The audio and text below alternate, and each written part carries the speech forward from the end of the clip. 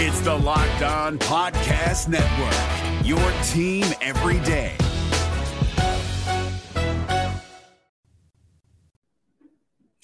Well, it is officially official, to no surprise to anybody. Texas and Oklahoma will be joining the SEC earlier than expected. But what does that mean for LSU? I want to get into that, plus so much more, on today's edition of Locked On LSU. You are Locked On LSU, your daily podcast on the LSU Tigers. Part of the Locked On Podcast Network, your team every day.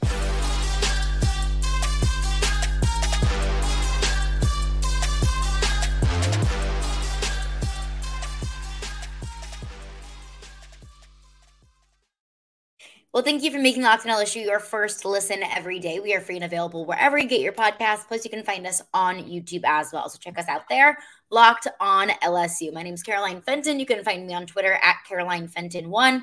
I appreciate y'all for hanging out and for being here today. But the big news of the week, really, I wouldn't say the big news in football because there is a Super Bowl on Sunday, but the big news in college football is that Texas and Oklahoma have now been granted permission by the Big 12 to leave the Big 12 a year early and join the SEC in 2024. So that was really the biggest point of contention for Texas and Oklahoma to join the SEC in 2024, which was a big push by Texas and Oklahoma because the SEC has an agreement with ESPN worth millions and millions of dollars that starts in 2024.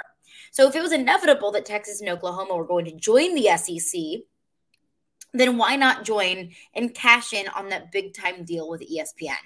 That's why Texas and Oklahoma wanted to join the SEC. And of course, you get the added element of, television deals being worth more, probably having more eyes on your games, because outside of the Red River rivalry, the Texas and Oklahoma game, there really isn't a ton of appointment watching in the Big 12. At least there hasn't been in recent years. So other than just the grandeur of being in the SEC, the money was the biggest push for Texas and Oklahoma to join the SEC in 2024.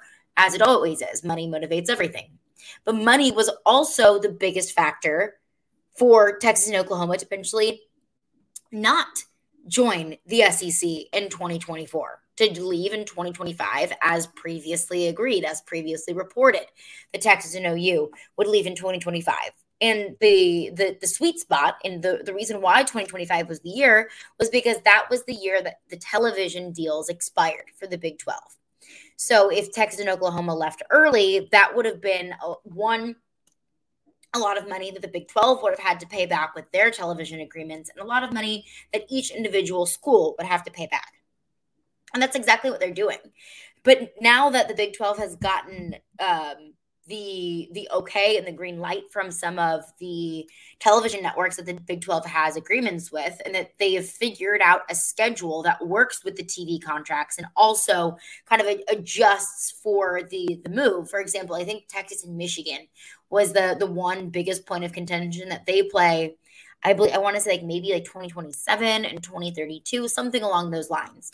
And they would play at Texas in 27 and at Michigan, whatever the year was. They were supposed to play at Texas first and then at Michigan second, but now they're just going to switch that. And I don't really know where the game is played is totally dictated by the television contracts, especially when that game is being played after the scheduled move in 25. I don't know why that was the big holdup, but that was reported by Heather Dinich that was really kind of the biggest holdup for this move. But Texas and Oklahoma are still going to have to dish out a whole lot of cash to leave the Big 12 just a year early.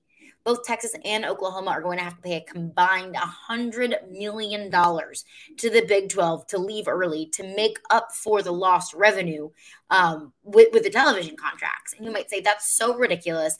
That is so not worth it. It's just a year early. Save yourself $50 million. But to those schools, it absolutely positively is worth it. Because Greg Sankey announced on Thursday that each SEC school got $49.9 million each in total revenue. So they're right there alone would make up for the amount of money that each Texas and Oklahoma would have to pay individually. And it's a combined $100 million. So you would say split it in half, $49.9 million covers a whole lot of that $50 million that each school is going to have to cough up to the Big 12. So that right there makes up for it. And then you also add in the massive television deal with ESPN. That number is only going to go up. That number is going to skyrocket within the next few years because of that deal with ESPN. Now, it's also a fair argument that you're now dividing it up by more schools. That's kind of the reason why I think it's silly that the Big 12 is adding 4 more schools. BYU, Cincinnati, Houston, and I'm missing one, UCF. Because yeah, you're adding those schools, but you're also dividing up your revenue by more schools, and those schools don't have the same draw as Texas and Oklahoma. So it would be kind of, you would think that the Big 12 schools are making net less, even adding more schools, because you're dividing your television revenue by more schools, and they're not replacing the value that Texas and Oklahoma is leaving. But so now the SEC will be dividing these deals up by more, but it's also bringing in so much more.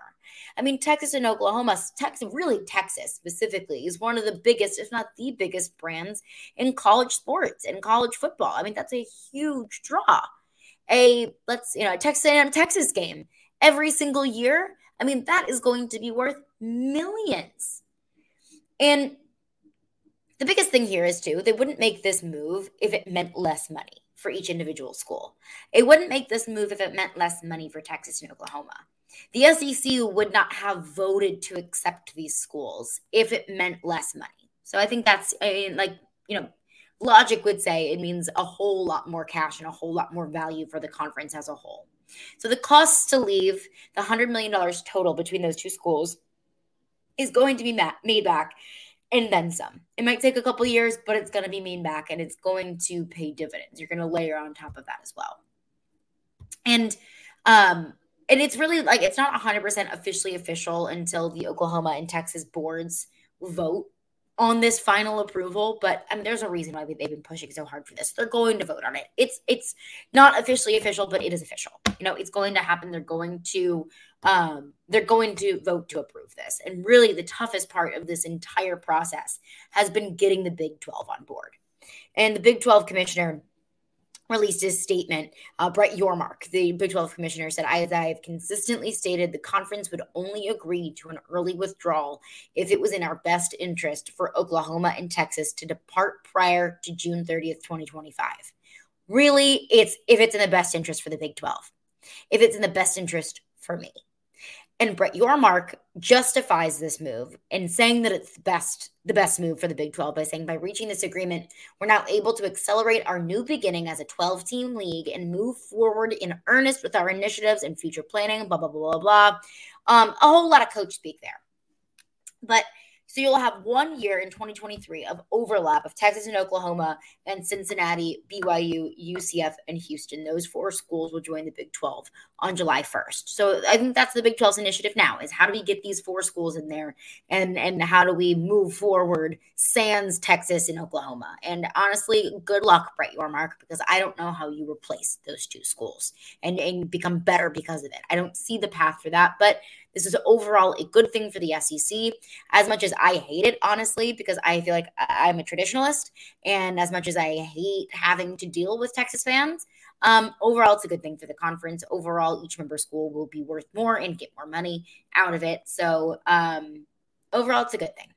And I will put my qualms with the Texas Longhorns aside. But what does this mean for LSU? I think we can all read across ESPN.com or The Athletic or whatever it might be and read about information about how this move was made, why it's being made now. But what does it mean for LSU specifically? That's what I want to get into coming up next. But before we do that, I want to tell you about FanDuel, because this year, the only app that you're going to need at your Super Bowl party is FanDuel. It's America's #1 sportsbook, and we are super excited about our new sports betting partner for Locked On, because they're the #1 sportsbook in America, FanDuel. So if you're new to FanDuel, that's even better. They have so many great features that make betting on sports fun and easy. So download the FanDuel app now, and you can bet Super Bowl 57 with a no-sweat first bet. You will get up to $3,000 back in bonus bets if your first bet doesn't win. FanDuel lets you bet on everything from the money line to point spreads to who will score a touchdown. Give me Jalen Hurts to score a touchdown on Sunday against the Kansas City Chiefs. Jalen Hurts has scored a rushing touchdown in 7 of his last 9 games. I think it's a pretty good bet that he'll find the end zone at some point against the Chiefs on Sunday. The FanDuel Sportsbook app is safe, secure, and super easy to use. Best of all, you can get paid your winnings instantly. Go have fun with that money. So join FanDuel today at FanDuel.com/lockedon to claim your no-sweat first bet on Super Bowl 57. That's FanDuel.com/lockedon. Make every moment more with FanDuel, the official sportsbook partner of the NFL.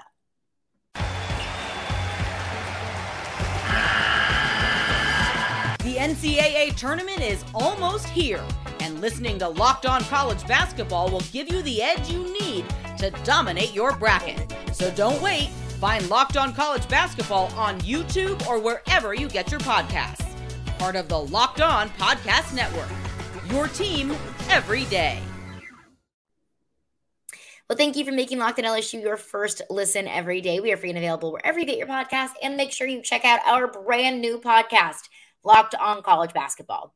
Everything that you need to know about college basketball all in one place. Plus, you can hear from big name experts, insiders, coaches, and players. Locked On College Basketball, available on YouTube and wherever you get your podcasts.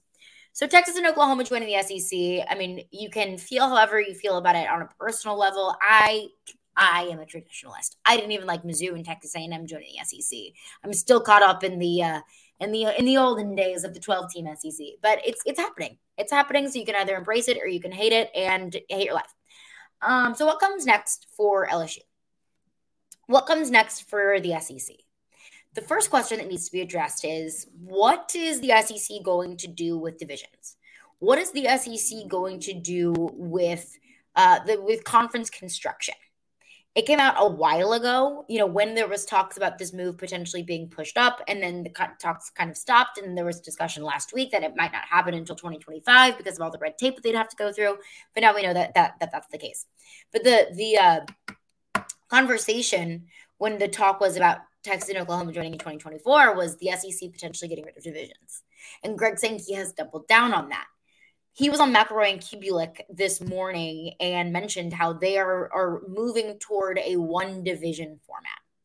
So, the days of the East and the West likely are gone. I think if Greg Sankey is telling us now, that's probably is going to be what it is moving forward. So how are schedules going to be constructed? You can't play 15 teams every single year. There's not enough weeks in the schedule for that.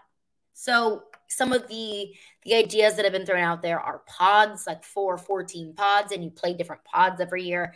I don't like that. I think that's too structured. I think it closes you off too much. And I don't think that necessarily goes along with Greg Sankey's initiative for SEC teams to play other SEC teams more frequently.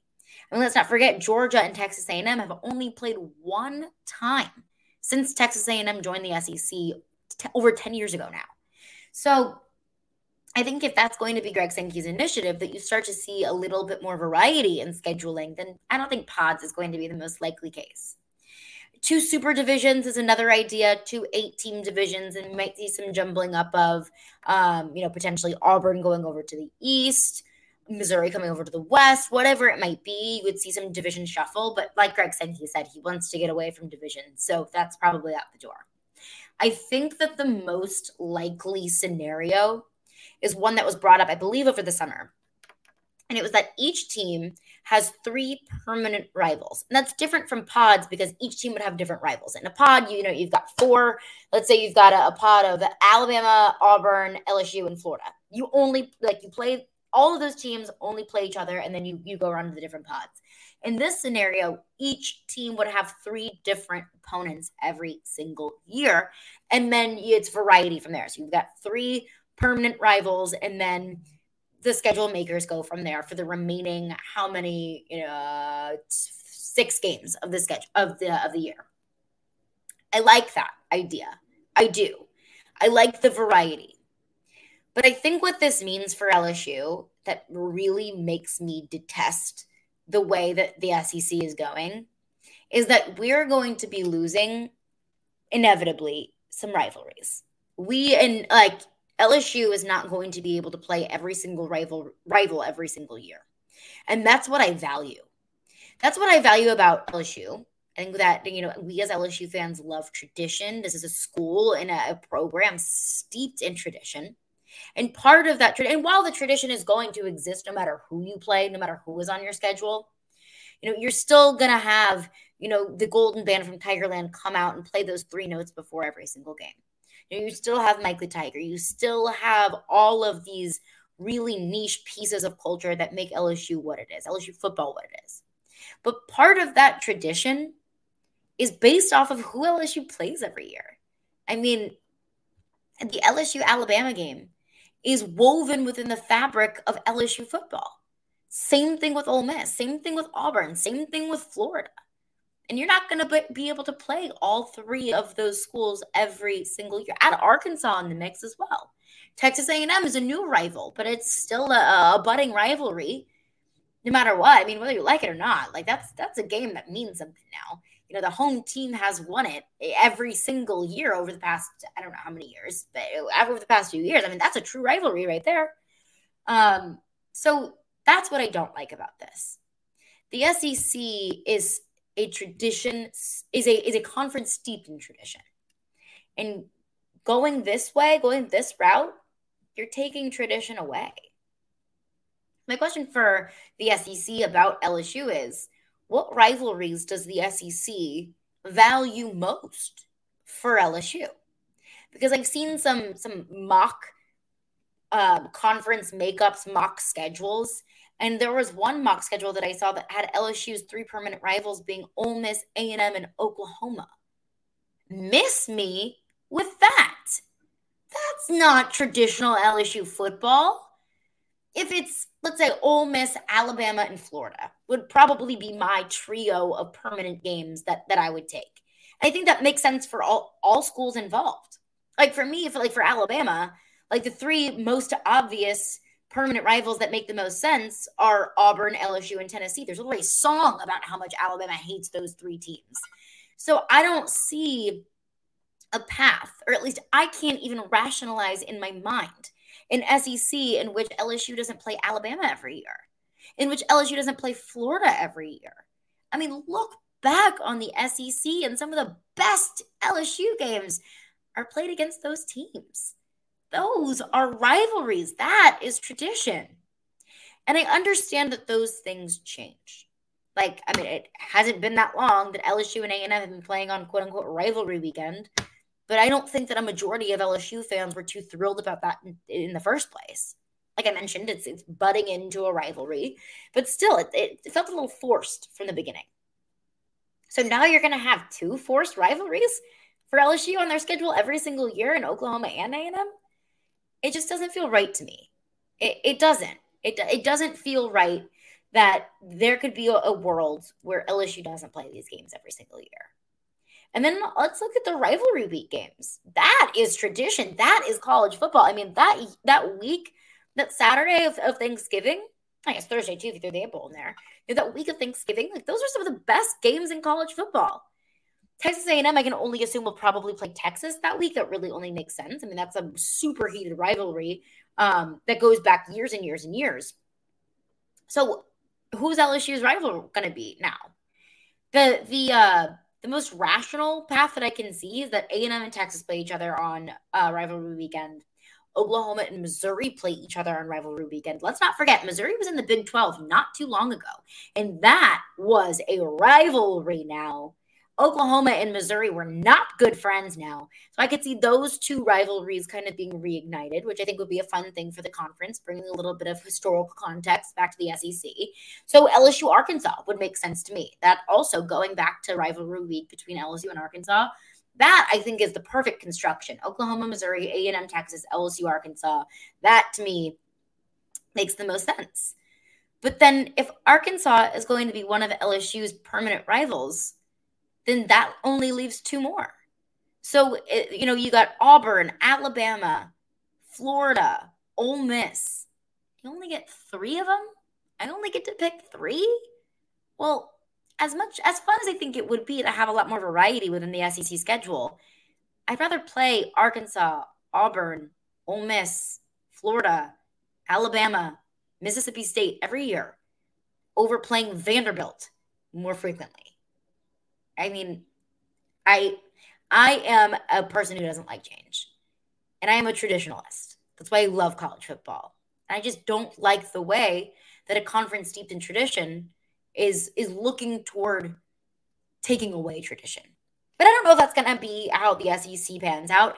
In my opinion, that seems like the most likely route. 3 permanent rivals, and then you go from there. Coming up next, some news in the NFL and what that means for LSU football. We'll get into that coming up next.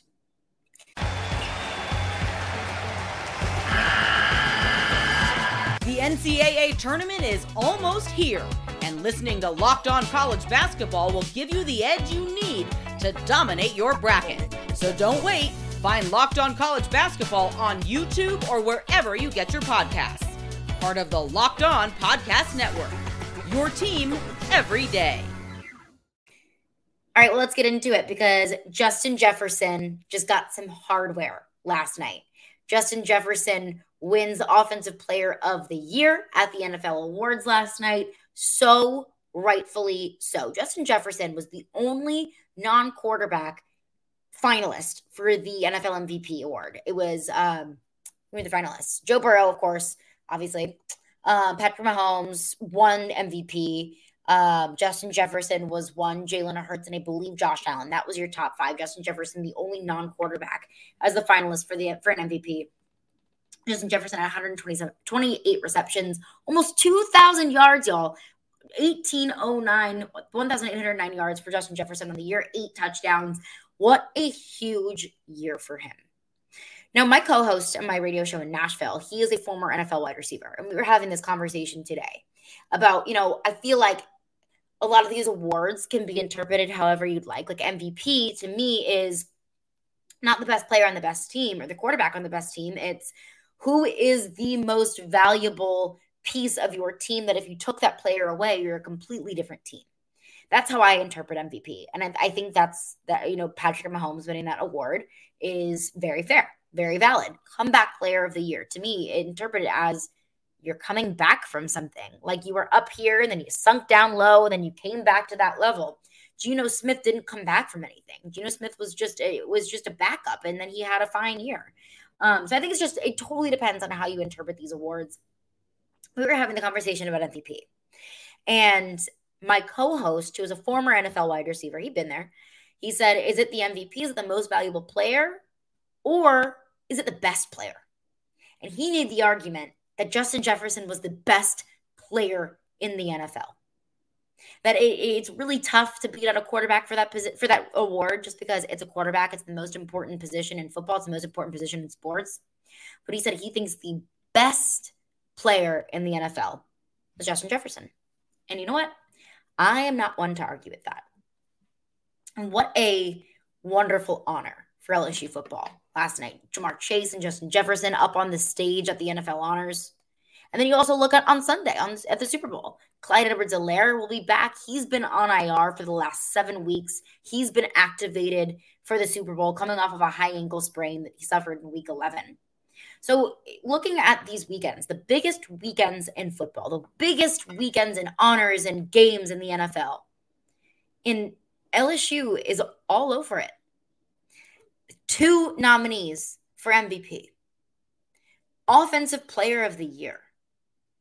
Rookie of the Year in 2020 and 2021 in Justin Jefferson and Jamar Chase. Clyde Edwards-Helaire is going to be on the field on Sunday. There's been an LSU Tiger from that 2019 team in every single Super Bowl since. The impact, and not just LSU has on the NFL, we know that. That's nothing new. That is something that this football program has always been able to brag about, is that you come to LSU and there's a clear path for you to get to the NFL. But it's even looking even further and looking at the impact of that 2019 team. Sometimes it even surprises or it even shocks me. Sometimes I even have to take some time to really rationalize how good that team was. That there were so many players from that team that are honored as being some of the best in the league. We're going to look back one day in 20 and 30 years and say, oh my gosh, Joe Burrow, Justin Jefferson, and Jamar Chase were on the same college team? That's incredible. No wonder they were the best team in college football. No wonder they were the best team in the history of the sport. And so I never want to let that go unnoticed. I never want to let that go unrecognized.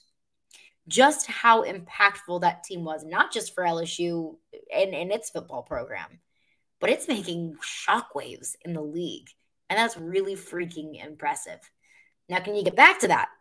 That's the next question. Good luck, Brian Kelly. Also, a little bit of news that I just wanted to touch on about Brian Kelly. The report from WBRZ that he and his wife had filed for divorce. And then his kids came out and said, no, that's fake, like fake news. They're fine. And all the subsequent backlash. It's not my role to talk on that. I understand why it's news. Brian Kelly is the highest paid employee in the state of Louisiana. I understand that when you're the head football coach at LSU, anything that happens within your personal and professional life is going to be news. It's not my place to speak on that. I hope that everything's good with him and his family. I hope that everything is good with them moving forward. Not my role. Hope everything's cool. That's all I have to say on that. But that's going to do it for me today. Enjoy Super Bowl weekend. Enjoy Super Bowl Sunday. Hope everyone has a very healthy, happy, and safe weekend. Thank you for making Locked On LSU your first listen today. For your second listen, check out our brand new podcast, Locked On College Basketball. Experts Isaac Shade and Andy Patton bring you everything that you need to know on and off the court. Plus, you can hear from big name experts, coaches, and players throughout the basketball landscape. Locked On College Basketball, available on YouTube and wherever you get your podcasts. Hey, Prime members, you can listen to this Locked On podcast ad-free on Amazon Music. Download the Amazon Music app today.